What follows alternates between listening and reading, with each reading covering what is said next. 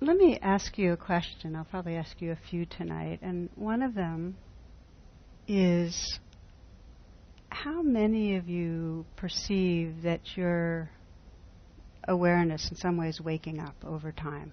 Just have sense that over years, whatever. Okay. Yeah. What for you are the signs of that? Like what lets you know that awareness is waking up? Let me just hear, we'll just hear in the room, just like a word. Like anybody, just raise your hand, just give a word. Yeah, what?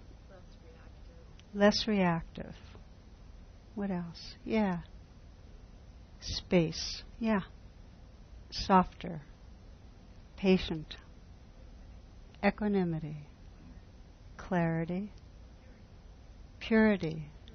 Curious. Curious. Yeah. Anything else? Slower heartbeat. More forgiving. Open. More feelings, yeah. So more in contact with feelings. Flow. That's a good word. Yeah, flow. Gratitude. So that's fun. We could just keep doing that. I like that. That's the transmission. I feel like it's very valuable to take time and pause and recognize this happening. It's described in one scripture as this miracle of awakening. Just to trust it nourishes it. To recognize it and trust it nourishes it. Now another question. When you have moments where you're sensing inner freedom, what has changed about your sense of yourself, of who or what you are? Just consider that. What's different? What do you notice? Again, it could just be a few words. Yeah. Compassion, that your sense of yourself is more compassionate? You're more compassionate. If you take it down to the level of like, what's your actual sense of who you are? Yeah. Less of a sense of who I am. How many of you notice that? There's just less. Yeah. The Buddha's basic teaching is that we suffer because we don't realize who we are. That in the moments that we're reactive, we are subscribing to a story of some story of a small and limited self. And that when we're awakening, that hand in hand with that, what we sense of the awakening, all the words we named here, underneath it, there's less of a solidity of self. There's less of a solid, here I am, and things are happening to me, and I'm doing things. There's less of that. So the path, the spiritual path, really is one of discovering who we are. I mean, that's the kind of the simplicity of it. And let me ask you, if you will, just to reflect again for a moment. This time you might close your eyes. And just for a few moments right now, just imagine that within you is the consciousness of an enlightened being. You know, Buddha, Christ, Bodhisattva of compassion. So just a sense, okay, this consciousness is here, this awareness, this wide, open, compassionate, vast, awake presence. And just take some moments to receive this life with that consciousness, these bodily sensations. What's it like to receive and witness these bodily sensations with this consciousness, this enlightened, awakened consciousness?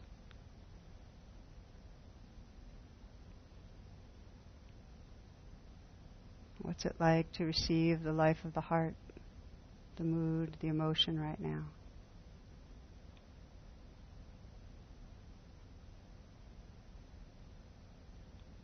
And just sense your own mind, thoughts, activity with this consciousness of vast awareness.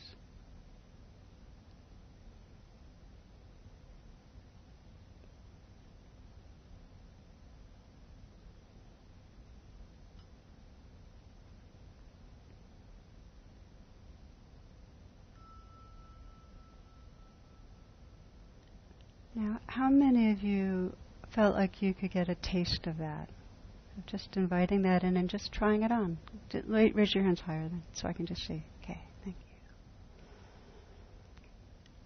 Sometimes when we investigate in that way, I work with some people, and I find they're surprised, in a happy, surprised way, that it's actually not so hard to say, okay, enlightened mind, here, now, what's it like?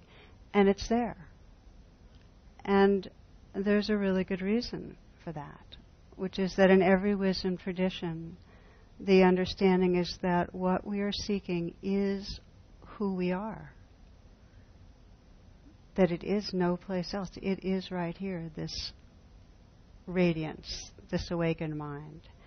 And that it's truly the source of our being, and we're here because it's our capacity to become conscious of it. That's our capacity to realize it and to truly trust it. The sweetness of trusting that that's what's here. So a very valuable inquiry in any moment is, what right now is between me and experiencing this living presence? Trusting that it's here. What's between me and realizing this living, radiant presence? What stops me? What gets in the way? It's a useful inquiry. It goes right to the heart of our conditioning. And what we find in some way, and this is the structure of tonight's talk, is that what stops us is a kind of contraction, a kind of fist-like contraction. And it's a contraction that happens in three major dimensions. And one is that there's this contraction that kind of pulls us away from the aliveness of the moment. In some way we've contracted and we're no longer fully connected with the full flow of life. We've gone into thoughts, basically. Okay? And we'll feel when we're not aware of this enlightened presence that the heart has a contraction that's pulling us away from a natural open-heartedness, a field, an open, spacious sense of oneness. So contraction, I'm showing you parts of the body because these correlate with the chakras traditionally in the yogic tradition. And in the last few years I've really gotten into Qigong, and I found that by sensing where this lives energetically in the body, that I actually get more in touch with both the contraction and the opening. So I'm just sharing that with you just as you explore tonight, because I'm going to have you check in a few times on this. Okay, so one way we contract, we tighten against just the flow of aliveness itself. And somebody named flow is something that happens when we're open. Our heart gets contracted. So we're pulling away from that natural compassion and responsiveness. And the mind gets contracted into thought forms. So we've pulled away from the wholeness of being, from really recognizing our full belonging. So these are the three archetypal domains of contraction, and you might sense it's like a lotus, that there's a contraction, but the possibility is to relax and open in each of those areas. The main thing we discover when we're contracting is that this organism is trying to control. So this talk is in many ways a talk about control. That we have a deep conditioning to try to control our existence. And that creates that fist that pulls us away from aliveness, from love, from open-mindedness. Is this making sense thus far? I mean, are you kind of with me? I mean, I'm going to build it out, but I'm looking around to sense how much confusion I'm creating. I think I'm giving myself permission tonight. There's something about a women's retreat that makes me feel more free to kind of explore a little in this way. So maybe just check in, just close your eyes again, and just sense in yourself, whether there is an openness to the aliveness that's here, whether you're closed, what degree of availability there is. And you might even sense in the belly area what happens if you intentionally unclench the fist, you intentionally open to the aliveness that's here. Softening, inviting, really receptive. The opposite of controlling is this lotus that opens. And you might feel in the heart what happens when you intentionally relax the control, relax the armoring. And just imagine a lotus opening in the heart.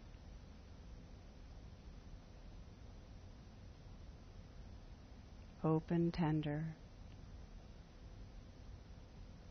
And then the mind. The contraction would be the thoughts, just to open out of any thoughts and sense that vastness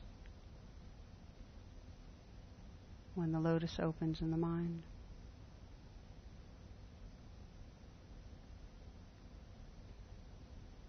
With each of these, this opening is really resting in what's true, in the truth of the aliveness that's here, in the truth of this connectedness, this open-heartedness, and in the truth of really timeless awareness, this openness of the mind.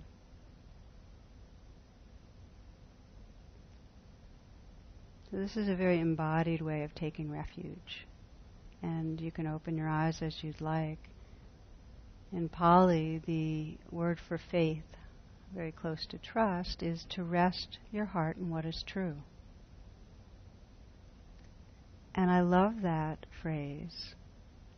La mentioned it last night. Resting our heart in what is true, because it's so embodied. You get the feeling that it's not just mental. It's like you're resting yourself. You're opening up that clenched fist and just relaxing into the truth that's here. And the three refuges are the truth of the aliveness that's here. To stop trying to control it, but open into it. The truth of the love that's here, to stop being so defended and open into it. The truth of this vastness, this wakeful vastness. So I'd like to explore, as we keep moving through, is how we shift from the closed fist to the open lotus. Okay? I mean, we just tried it, and maybe you found you went right into it, and some of you might have found layers of resistance. So how do we more and more open these beings to what we really are? And maybe to begin by saying it can happen in a moment. I mean, there's tons of trainings we can do over decades, but to trust that it can happen right this moment is an essential flavor of enlightenment. That in any moment you can just go like that.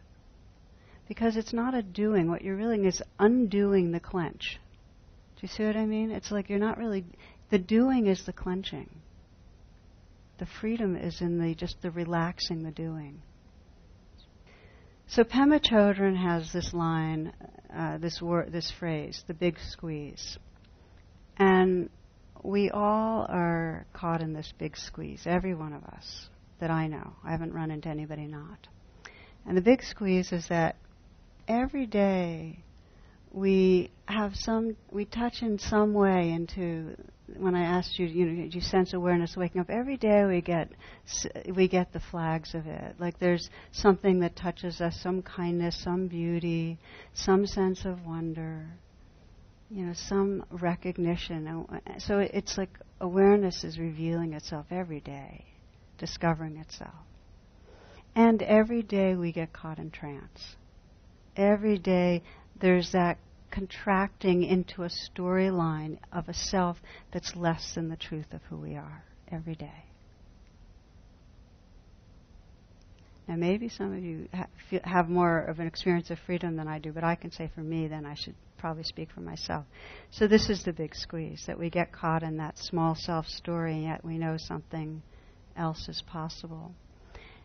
At ground level, it's existential, and it's part of our evolution. We're meant to clutch. I mean, that is like the nature of life. When awareness takes form, it tightens and identifies with the expression of form. So there's some tightening in existence. Now that doesn't mean that it's our destiny to always be tight. We can wake up to realize that clenching. But we clench. And what happens is that you can see in other mammals, not just humans, both the clench and the waking up so that we're not caught in the clench. And I want to give you my best example, which is rats, to make it a little less personal. So here you go. This is on rats. And this came out in December. That there was this experiment at the University of Chicago, and I want to say, as personally, I don't know if I would approve. I don't know if I'd approve of the experiment because I'm very sensitive to how animals are treated. But the information feels something to share. The question was, would a rat release a fellow rat from an unpleasantly restrictive cage if it could? And the answer is yes. I'm going to read you a little. The free rat, occasionally hearing distress calls from its compatriot, learned to open the cage and did so with greater and greater efficiency over time. Astonishingly, if given access to a small hoard of chocolate chips, the free rat would usually save at least one treat for the captive, which is a lot to expect from a rat, right? I mean, that's pretty cool. So what we're getting here, this is a model of empathy. That and mammals, many levels of mammals have brains that, if you look at, we have the brain stem, right? Then we have the limbic system, and then we have the cortex. Well, and it's like this. Have you seen this model of the hand? It's really useful. Brain stem, limbic system, cortex, like this. Well, we have messages going up, fear and giving fight-flight information, but as long as there is this cortex, there's this possibility of relating with empathy and understanding and mindfulness. So these rats, many of them, responded that way with empathy, but not all of them. So here's what's interesting. I think it was 6 out of 32 did not. They were all males. I would share this in a mixed group too, but anyway, they were males. Now, here's why. Come back to this again. If there's strong fight-flight messages going up like this, and you don't have a way of down-regulating, which means you don't have strong mindfulness and empathy developed, you flip your lid. And what that means is that you don't respond with empathy. Females have more down-regulation. Why? Because they're the caregivers. Their bodies have to be able to handle stress, down-regulated, and still respond empathetically to offspring. So females males have compassion and empathy too. They just don't down-regulate as well. They get more caught in the fight-flight because it's just biologically not as much in their system. This is a hypothesis on how come it was the males. Does that make sense to you so far? Okay. So what we get is that the more that the intentional cultivation of mindfulness and compassion will help you to endure the stress of fight-flight, but still respond with compassion towards yourself and others in a moment. Okay, that's our science for tonight. But you see in children, you see in all beings, but you see in children that you have both the limbic, self-centered, I want, and you have the empathic and the generous. I heard a story of a busload taking kindergartners on a school trip, and one of the little girls took a handful of peanuts and gave it to the bus driver. And he was really, he said, "That is so nice of you," and he ate the peanuts. 5 minutes later, she's back with another handful. And he took and said, "Thank you, hon." When she came the third time, he said, "No, dear, why don't you keep these? You and your friends, keep the peanuts for yourself." And she said, "Oh, no, we just like sucking the chocolate off of them."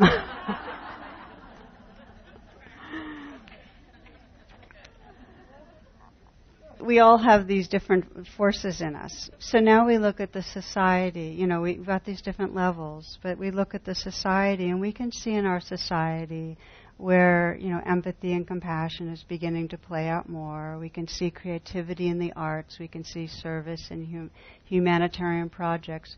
And we can see the enormity of the, you know, kind of primal limbic system brainstem going on in war.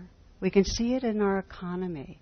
This grasping, this can't be quenched grasping that we have this economy that has to keep growing or it will collapse. The insanity of the grasping, fear-based grasping. So much so we have $1 billion of advertisements to keep us thinking that it's not enough what's right here. I mean, if more of us, if even a small percentage had that sense of enough, just live a little more simply, our entire economy would collapse. It's reliant on us wanting more. It's kind of amazing to me. And then we see the incredible suffering from this limbic system of not just war, you know, countries against countries, but the war we make on each other, the war we make on those who are more vulnerable, who are different. The enormous tragedy of this control. It's trying to control, trying to manage, and the aggression of it. I want to read you, this is from the Sun magazine, which is one of my favorite. Am I gorgeous, my child asks, drawing the word out like pulled taffy. Yes, I say you are. The pink and teal dress is probably made of highly flammable material, some chemist's approximation of tulle and satin. Pudgy fingers decorated with pink polish trace the sequins on the bodice. I love this. A giant pair of bubblegum pink wings flap slowly, little feet dance in sparkly red slippers. I'm just like a real princess. Yes, I say, you are. The thick blonde hair, blue eyes, rosy cheeks, flawless skin. This child is the American epitome of beauty. This child, my son. He's 4 years old and prefers to wear dresses. Maybe it's a phase, maybe not. Even as I wonder how I produce such an angelic-looking creature, I wish he would put on some pants and go back to playing with toy tractors, not because it matters to me, it doesn't, but because I'm already hearing in my head the name-calling he'll face in kindergarten. Many adults already seem a bit disturbed by the dresses. Strangers utter awkward apologies when they realize he's not female. This culture wants little boys to dream only of baseball, trucks, and trains. This culture has no room for little boys who want to be gorgeous. He picks up a parasol a neighbor gave him and opens it jauntily over his shoulder. Am I beautiful, he asks. I sweep him into my arms and plant a kiss on his cheek. Always, I say.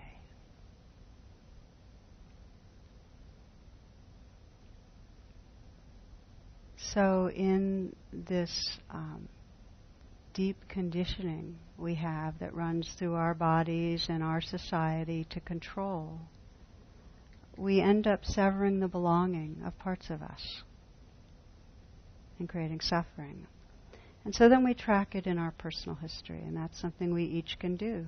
To the degree that you experience severed belonging growing up, in other words, to the degree that you weren't seen or understood, to the degree that there wasn't someone else to mirror that basic goodness, to that degree you'll pick up ways of trying to control things to protect yourself. We all need to. They're not bad strategies, it's just what we need to do. So one woman described to me how she became numb. And I want to read you what she sent me. I must have been about 7. I had golden hair that flowed down to my waist. I loved my hair. After school, I'd wrap myself in fancy scarves and dance around and feel like I was a beautiful princess. Then one afternoon, my mom told me we were going to the hairdresser, that my hair was a nuisance. I knew that word, nuisance. It meant pestering her for a puppy at the pet store, getting a new dress dirty because I'd played in it, or trying to get her attention while she was grading papers. Being a nuisance often led to closed doors and being alone. This time I pleaded. I promised to keep my hair in a ponytail. I cried and cried. My life depended on this, but she just dragged me to the car and told me, it's time to grow up. The hairdresser could see how upset I was, but she just laughed at me. You'll be cooler in the summer, she said, and then she went ahead and chopped off my long locks. Sitting there at the beauty parlor, something in me knew that I didn't matter. What I was feeling didn't matter. I was invisible. No one cared. That's probably when a part of me stopped living.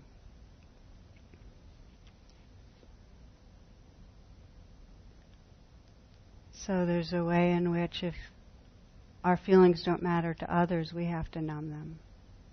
And then we get the messages. And again, I'm just to keep us where we're going, these are the messages that sever our sense of belonging. And that then makes us have to try to control to be safe, to get approval. We get the messages, you're too much. You're bad in some way. So then we feel shamed about our own feelings.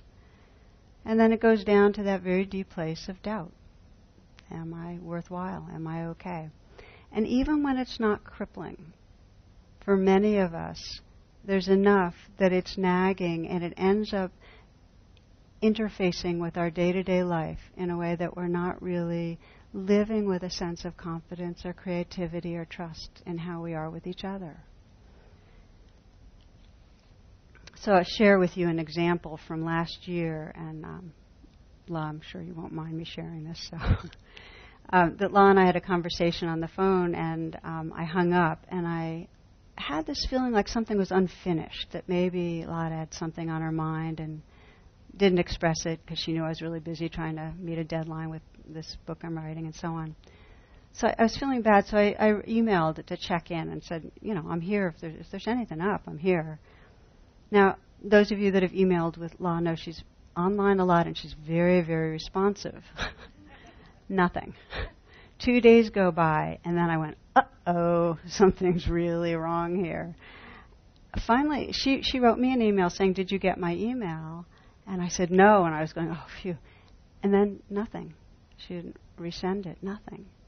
So I locked into, we have had a miscommunication. I, in some way, hurt her feelings. And I had felt really loving in the conversation, but I did something wrong. And it was in my body. It was that sinking, sore, Finally, I called. And La immediately told me that Irene had been eating her emails. It was that time of Irene. And so I shared my projection. I said, I'm really glad, and I shared that whole thing. We laughed, and then she confessed that just 3 weeks before that, she'd emailed me something she was excited about. I didn't respond, and she went through a whole process of thinking maybe I didn't respond because I thought she was attached in some way that wasn't healthy to it. Anyway, you get the idea that, we had both done the exact same thing within a few weeks.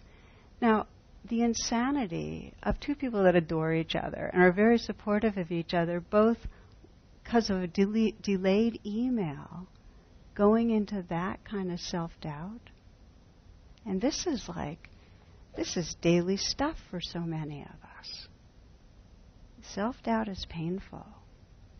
So then what happens? When we have this undercurrent of something's wrong with me, something's missing, something's wrong, then we take on those strategies that I talk about a lot. I call them false refuges. And all of us have our repertoire of ways we try to feel better about ourselves. And we know the outward ones. I really do talk about them a lot. A lot of us are into working very, very hard and trying to prove ourselves that way. Always driven by not good enough, have to do more, have to be better. And we have the other ones. We have the over-consuming. Many of us use food or other drugs, alcohol to soothe in some way. We have the ones of material acquisition and of obsessing and blaming. And, we try to How many of you feel like you're on to your false refuges, that you pretty much know what your strategies are? I'm just curious. Okay. That's helpful. What happens is that some of them are very subtle. Sometimes we don't catch it in the moment, that with almost everybody we're with, unless we're really present and free, we're in some way doing something to try to control how that other person experiences us. Like on some level, right now, I'm watching it right now, like what in the way I'm speaking is so that you'll then experience me a certain way and like me or respect me, or so we do things, we have strategies to have others relate to us and get approval and love and avoid rejection. We have strategies to get people to agree with us, to convince them. Illustration: a Catholic priest, a Baptist preacher, and a rabbi all served as chaplains at a major university in the Northwest.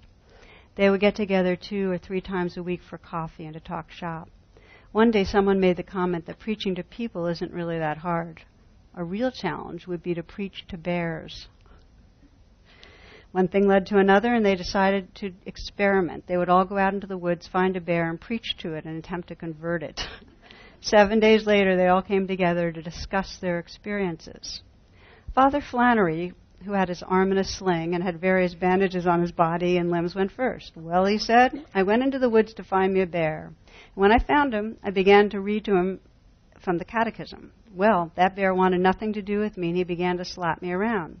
So I quickly grabbed my holy water, sprinkled him, and Holy Mary, Mother of God, he became gentle as a lamb. The bishop is coming out next week to give him First Communion and confirmation. Reverend Billy Bob spoke next. He was in a wheelchair, had one arm and both legs in casts, and had an IV drip. In his best fire and brimstone oratory, he claimed, well, brothers, you know that we don't sprinkle. I went out and I found me a bear, and then I began to read to my bear from God's holy word. But that bear wanted nothing to do with me, so I took hold of him and I began to wrestle him. We wrestled down and up the hill, down again until we came to a creek. So I quickly dunked him and baptized his hairy soul. And just like you said, he became gentle as a lamb. We spent the rest of the day praising Jesus. Hallelujah.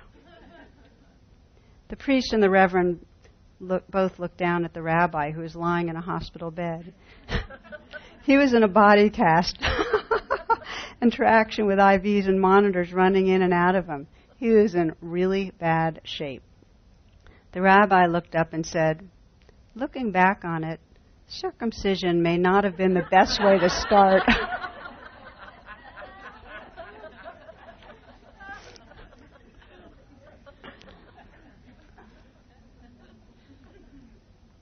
So our theme here is controlling through false refuges. And what I think is really interesting to investigate this for ourselves is that when we are caught in a false refuge, when we're trying to control our experience through drugs, through alcohol, through eating, through overwork, through blaming, through any of these, we end up getting very identified with the refuge. We don't trust the controlling self. What that means is when you're in control mode, you're not liking or trusting yourself. You might temporarily feel a sense of energy. You might temporarily feel relieved from something. But if you look deep down, when you're in the midst of one of the more compelling of your refuges, and I invite you to kind of check it out as I'm speaking, see if this rings true for you. When you're doing one of your false refuges, one of the more compelling ones, how do you feel about yourself? Do you like the person that's doing it? Do you like the striving self or the blaming self or the addicted self?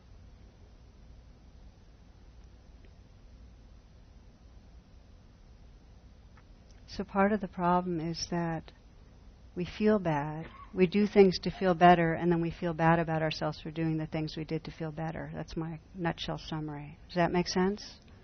Okay.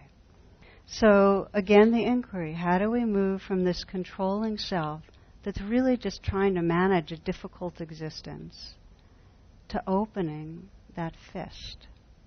How do we begin to open the lotus, and let go of the controlling.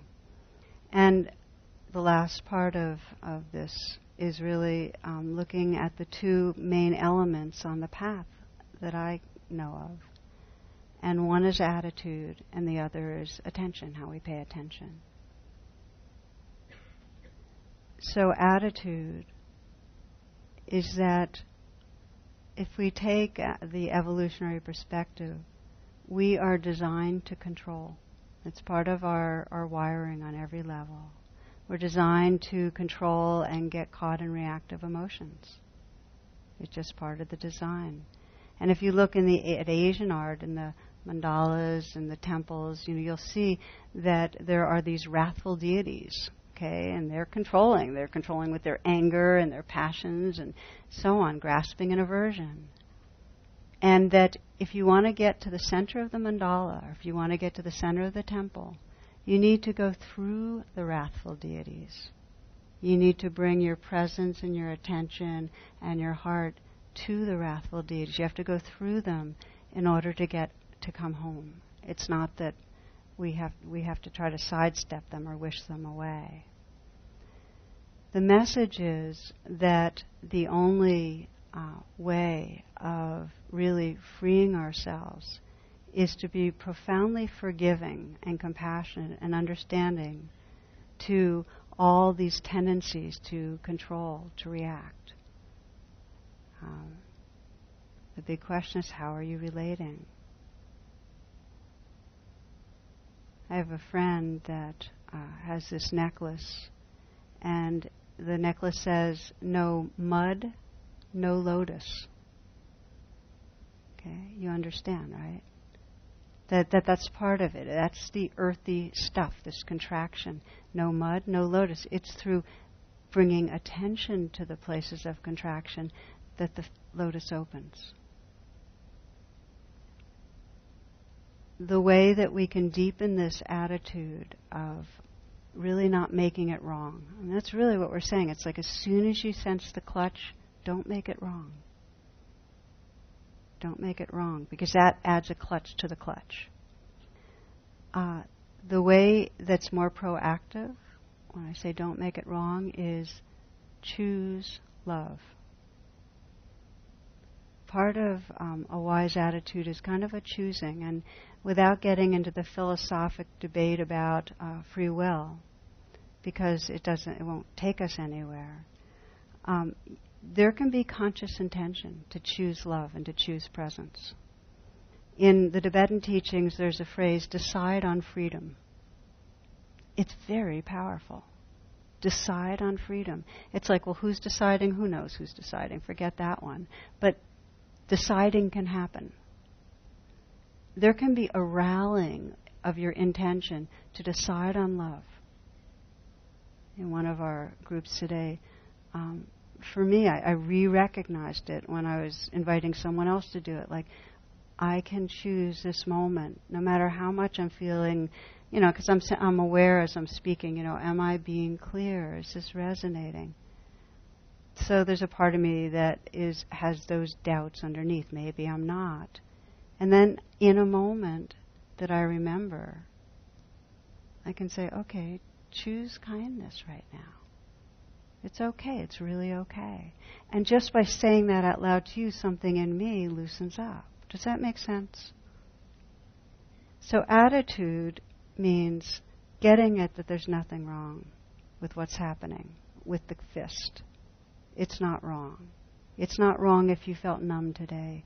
And it's not wrong if you felt disappointed or angry or hurting or scared or doubt. That's the fist. And in the moment that you choose presence and love, you start creating the perfect atmosphere for that clenched fist to begin to relax open. Okay? So that's part one, attitude. And I'd like to invite you a brief reflection on that, just to kind of check in.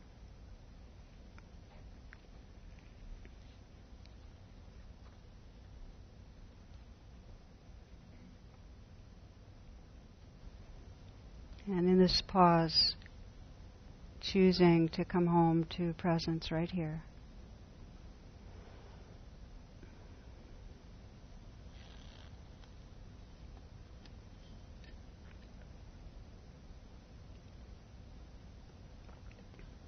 And as we did earlier, just inviting this enlightened awareness right here, so that you're looking through the eyes of your highest wisdom, your awakened heart. And as you do, just allow yourself to look at a situation in your life that brings up suffering, or you end up contracting, or you get caught in painful emotions, or you get stuck in the mud some.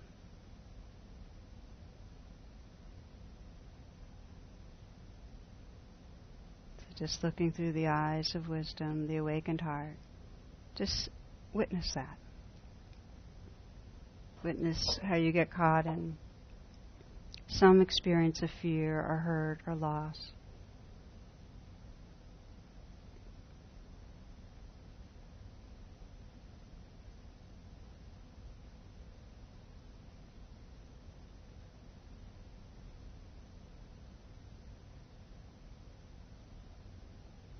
And as you bear witness also to the ways that you habitually try to control from that situation, either with your doubts, because that's a way of trying to control, or judgments, or actions,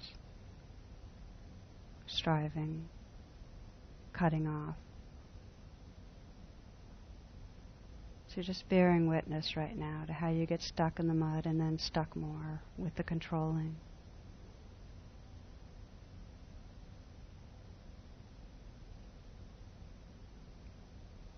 And from this place of wisdom and compassion, sense the attitude that liberates.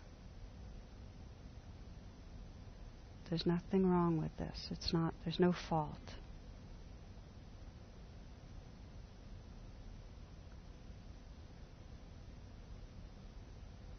So it's that forgiving heart. And then can you imagine choosing presence, choosing love in relating to what's going on?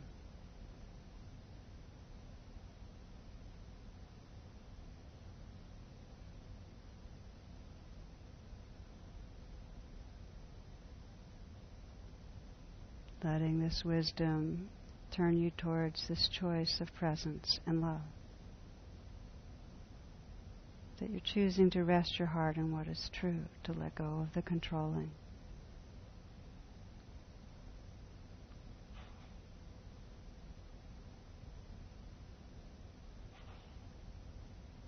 So just sense when there's not controlling right now, when there's just being with.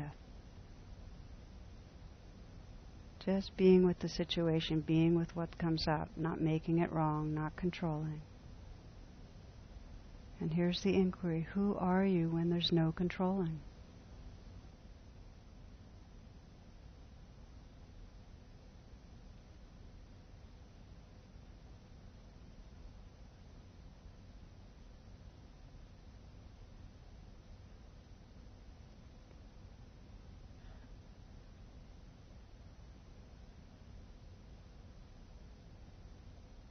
Opening your eyes whenever you'd like. So this is the kind of the ground of the training we're doing here, really, which is that whatever comes up, this is the simplest way I can think of to say it, whatever comes up, it's our intention to, rather than control it, push it away, add a storyline to it, it's to be with kindness. And these are the two wings we talk about that allow us to fly to freedom, that we're paying attention to what's here and holding it with kindness. So this is our training, and as Sherry emphasized so beautifully, that what's key in that is to notice the thinking and keep coming back to what's actually here over and over again. And that is this recognizing and relaxing the mental fist of thinking is critical because of false refuges that we take. Thinking, trying to figure out, obsessing, judging, is our primary false refuge. That's the fist that most disconnects us. So if you haven't relaxed open that lotus of being caught inside the storyline, you won't be able to access the aliveness in the heart. So then there's the question. Let me see if I brought it with me. It's critical not to be at war with your thoughts. Opening the fist in the mind doesn't mean that you go to war with something. It means you just relax open and pay attention. Here's the poet Kaveri. She says, "There's a monkey in my mind swinging on a trapeze, reaching back to the past or leaning into the future, never standing still. Sometimes I want to kill that monkey, shoot it square between the eyes so I won't have to think anymore or feel the pain of worry. But today I thanked her, and she jumped down straight into my lap, trapeze still swinging as we sat still."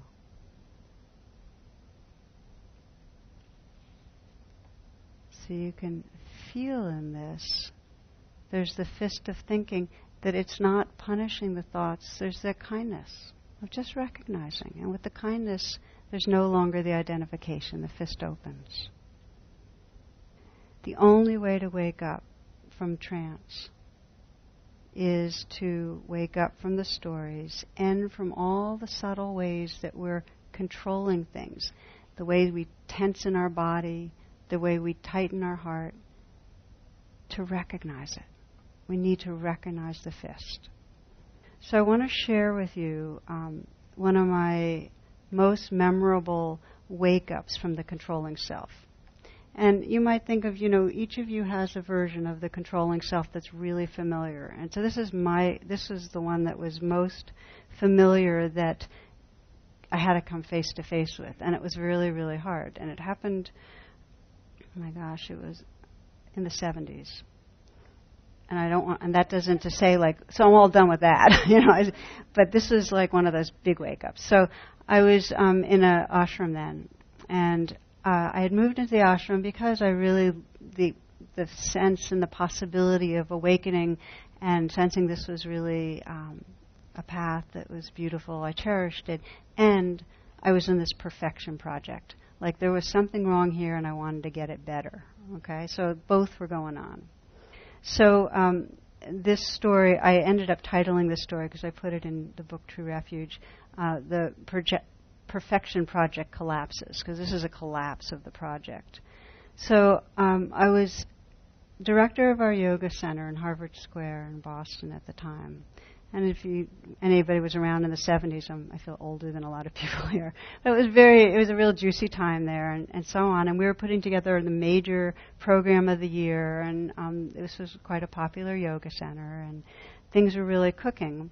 So I got called into a meeting with the head of our ashram, and he held up the brochure that I had made for the program, and right on the front of it was the wrong date. And so I'd really screwed up. And there were 3,000 copies printed, and they were already late. So we continued the meeting, and I was really trapped in self-disgust, but I got really defensive at one point. I said, well, if anybody else had been around to even help me a little and proofread, maybe, this wouldn't have happened. And when I left, my world crashed, because not only I had made a mistake, I had then been defensive, and it was just ugliness, And for whatever reason, everything, when I say crash, it's like I felt like I came face to face with every possible way that I was an unappealing, bad person. It's like I started just rerunning my life, all the ways I was, back then I was very, very flexible, and then I said, I'm a show-off. I'm just really, I teach yoga classes, but on some level I'm feeling like, what a yogi am I, that kind of thing. Are exaggerating to people to look good, or I remember I went lying to get out of a social obligation, gossiping with a friend to kind of be more like an insider. I mean, I was just like fixated on this not good personhood, and I really sunk. Like something happened that, on some level, I was on this perfection project, and I was just unsalvageable, really bad news. Well, the women in the ashram formed this sensitivity group and that summer, and I decided I'd go and confess. And my confession was going to be, I might look like I'm, a together, okay person, but, and this is what I actually said, but I'm not. And I told them all the ways my ego was just, how much I was out to just be, everything was numero uno here, and I looked like I was being serviceful, but it was all self-serving and so on. I left the group. I have no idea what they said. I don't, but I remember leaving and just curling up in fetal position and sobbing because now I'd exposed myself. It was even worse, and that's the way it felt. So that night was the night that I was sobbing, and then at one point I said, okay, I'm going to get up and do some yoga, and I don't remember what else, but in some way I was going to get it together, and then I realized that's just more of the same. Here I am, now I'm trying to do something to take care of, So something in me said, okay, no matter what happens, I'm just going to let it be. I'm just going to let whatever comes up, come up. I'm just going to be with it. And so as soon as I agreed to not try to control anything, I felt completely washed over by fear and then sunk in this hole of shame to me it was like death. And I kept having to say to myself on some level, let it be, let it be. And finally that just letting it be, it transformed into a grief that was a very pure grief, where I just started getting all the moments of my life that I had sacrificed to this not okay, I'm not okay feeling. Like just so many moments of relating to people and doing things that the undercurrent was, I'm bad. And so the grief was very, very pure. And then finally there came this stillness. And then what happened afterwards was really, to me, it changed me in some way. I had this bubbling up of images of myself in all my different modes of whether I was teaching a yoga class or whether I was working in our community restaurant or being with my parents or whatever. And in each one of them, I was in some way trying to make something good happen. I was trying hard. It was a trying hard thing. And with each one of them, I asked, was that really who I am? And it became clear that none of the controlling self characters were me. They were just, it was like this surface of the ocean. It was like these were just waves, but they couldn't begin to capture this vastness and tenderness and presence that was right here.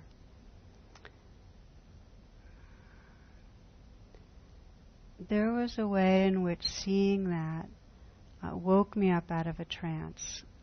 And seeing that showed that the controlling does go on, but it's not who I am.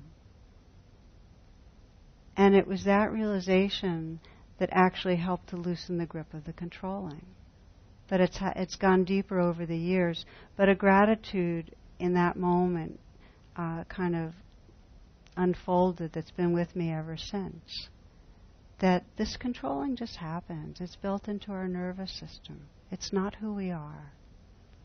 And if we pay attention and we're forgiving, the fist it just unclenches, it opens up.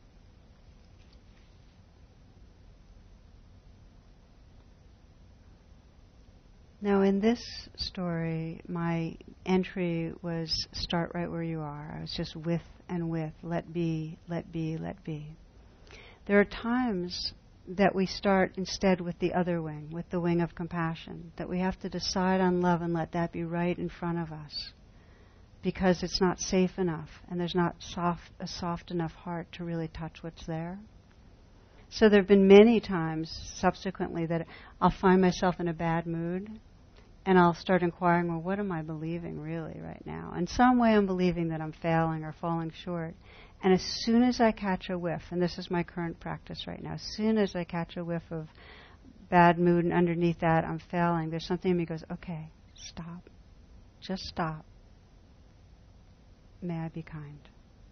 And just pause, may I be kind. It's like choosing kindness. And it's amazing. The more I do that, the more it's like in an instant. It doesn't have to be a long process. In an instant of choosing kindness, there's this softening that happens. And immediately a realization that that self that was not good enough is not who I am, nor is the judge who's saying not good enough. And it's that freedom, that shift in identification, that begins to create a real liberation. This is Cassia Berman. She says, "The mother of the universe refuses to let me worship her outside myself anymore. She's withdrawn inside me and tells me if I want to know her, I have to come inside too, which is the last place I want to be. Although she's been telling me this for years, she's never gone to this extreme before of actually hiding inside me. If I want to love her, I can only do it by loving myself now."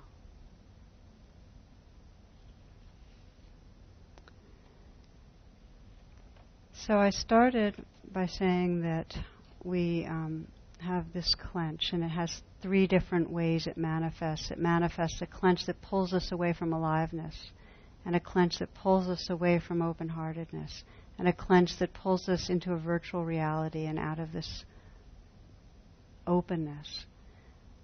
This 3rd domain we usually discover by being with the aliveness and with the love.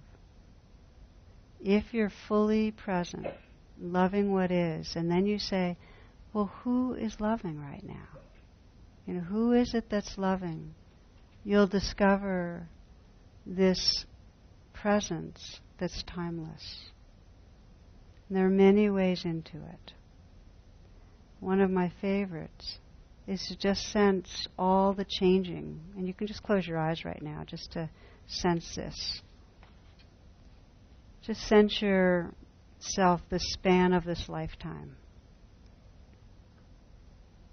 And how this body has changed.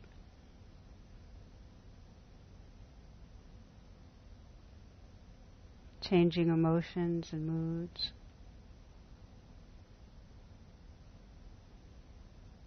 Your values or your point of view, how much that's changed. Your sense of who you are, your confidence.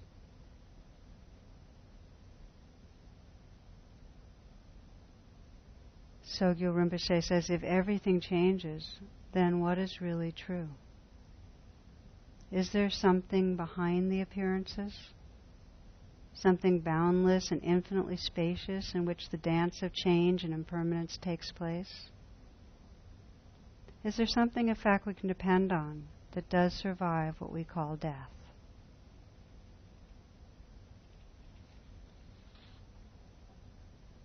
This is the refuge of awareness. This is the refuge that has us understand you are not a human on a spiritual path. You are awareness discovering yourself through this human incarnation. Again, we have this map in our mind and a storyline, but you're not a human on a spiritual path. That humanness is a very changing fluid. It's the waves on the surface. You are awareness discovering yourself through this human incarnation.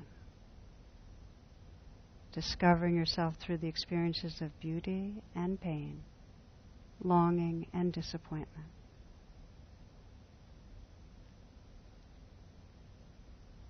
So that right now you might sense what you're aware of most prominently. And maybe you're aware of the sound of my voice, or the sounds around you.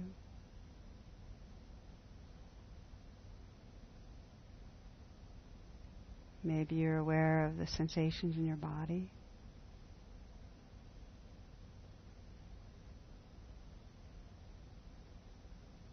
Maybe you're aware of the mood in your heart.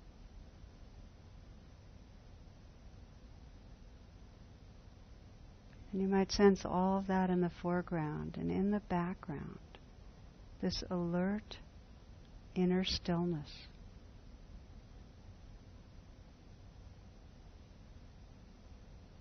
This changeless awareness.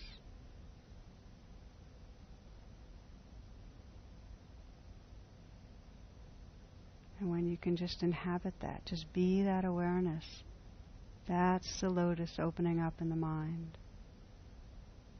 Just be the awareness. The silence that's listening to the sound.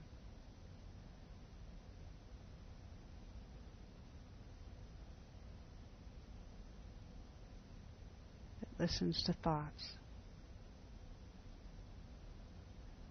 And this vast space that everything's happening in.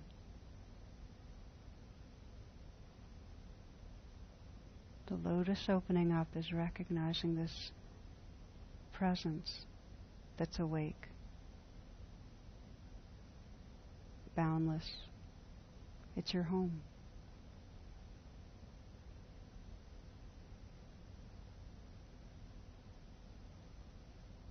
So as a way of concluding, just to continue meditating. The blessings of letting go of control.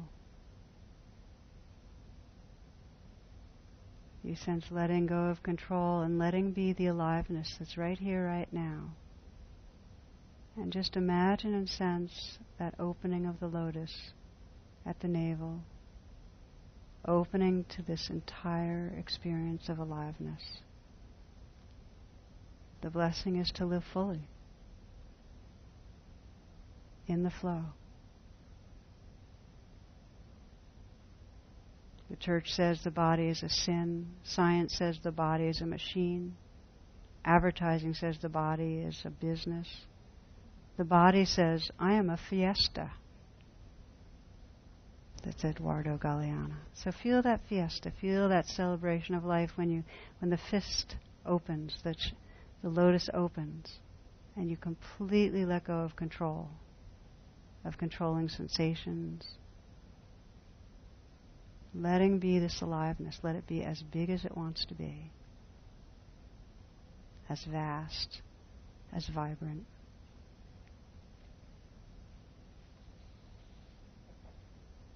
And then we come to the heart area and feel the lotus at the heart and sense what it means to have an undefended heart. You might imagine someone that you love, bring them here. What's your heart like when you're with that person? No effort to make them different, not controlling that person or yourself. Completely accepting.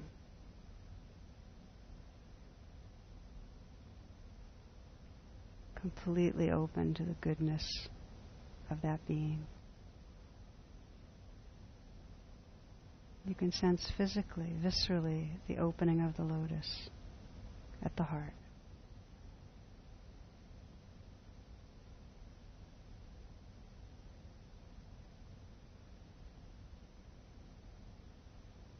And if you ask who is loving, who is present right now, and just sense in the background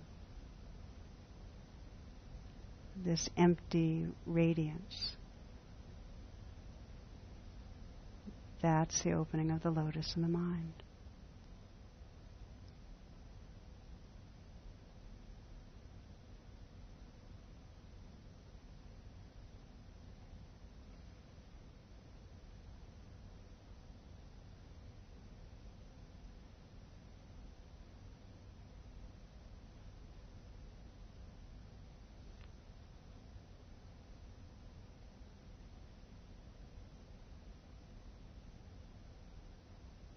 So we close with a poem from the Radiant Sutras that brings us right to the heart.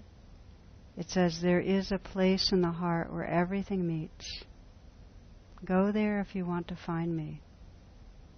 Mind, senses, soul, eternity, all are there.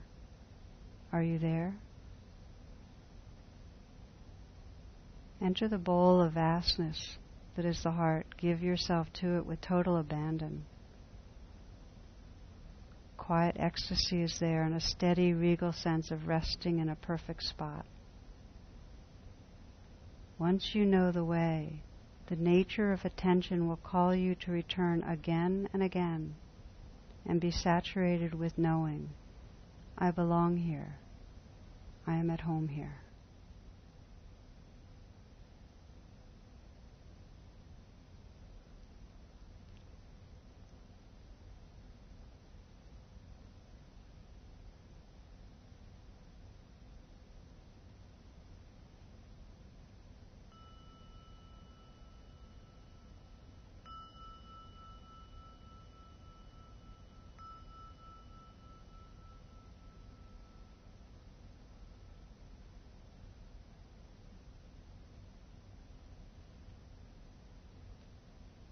Thank you for your presence.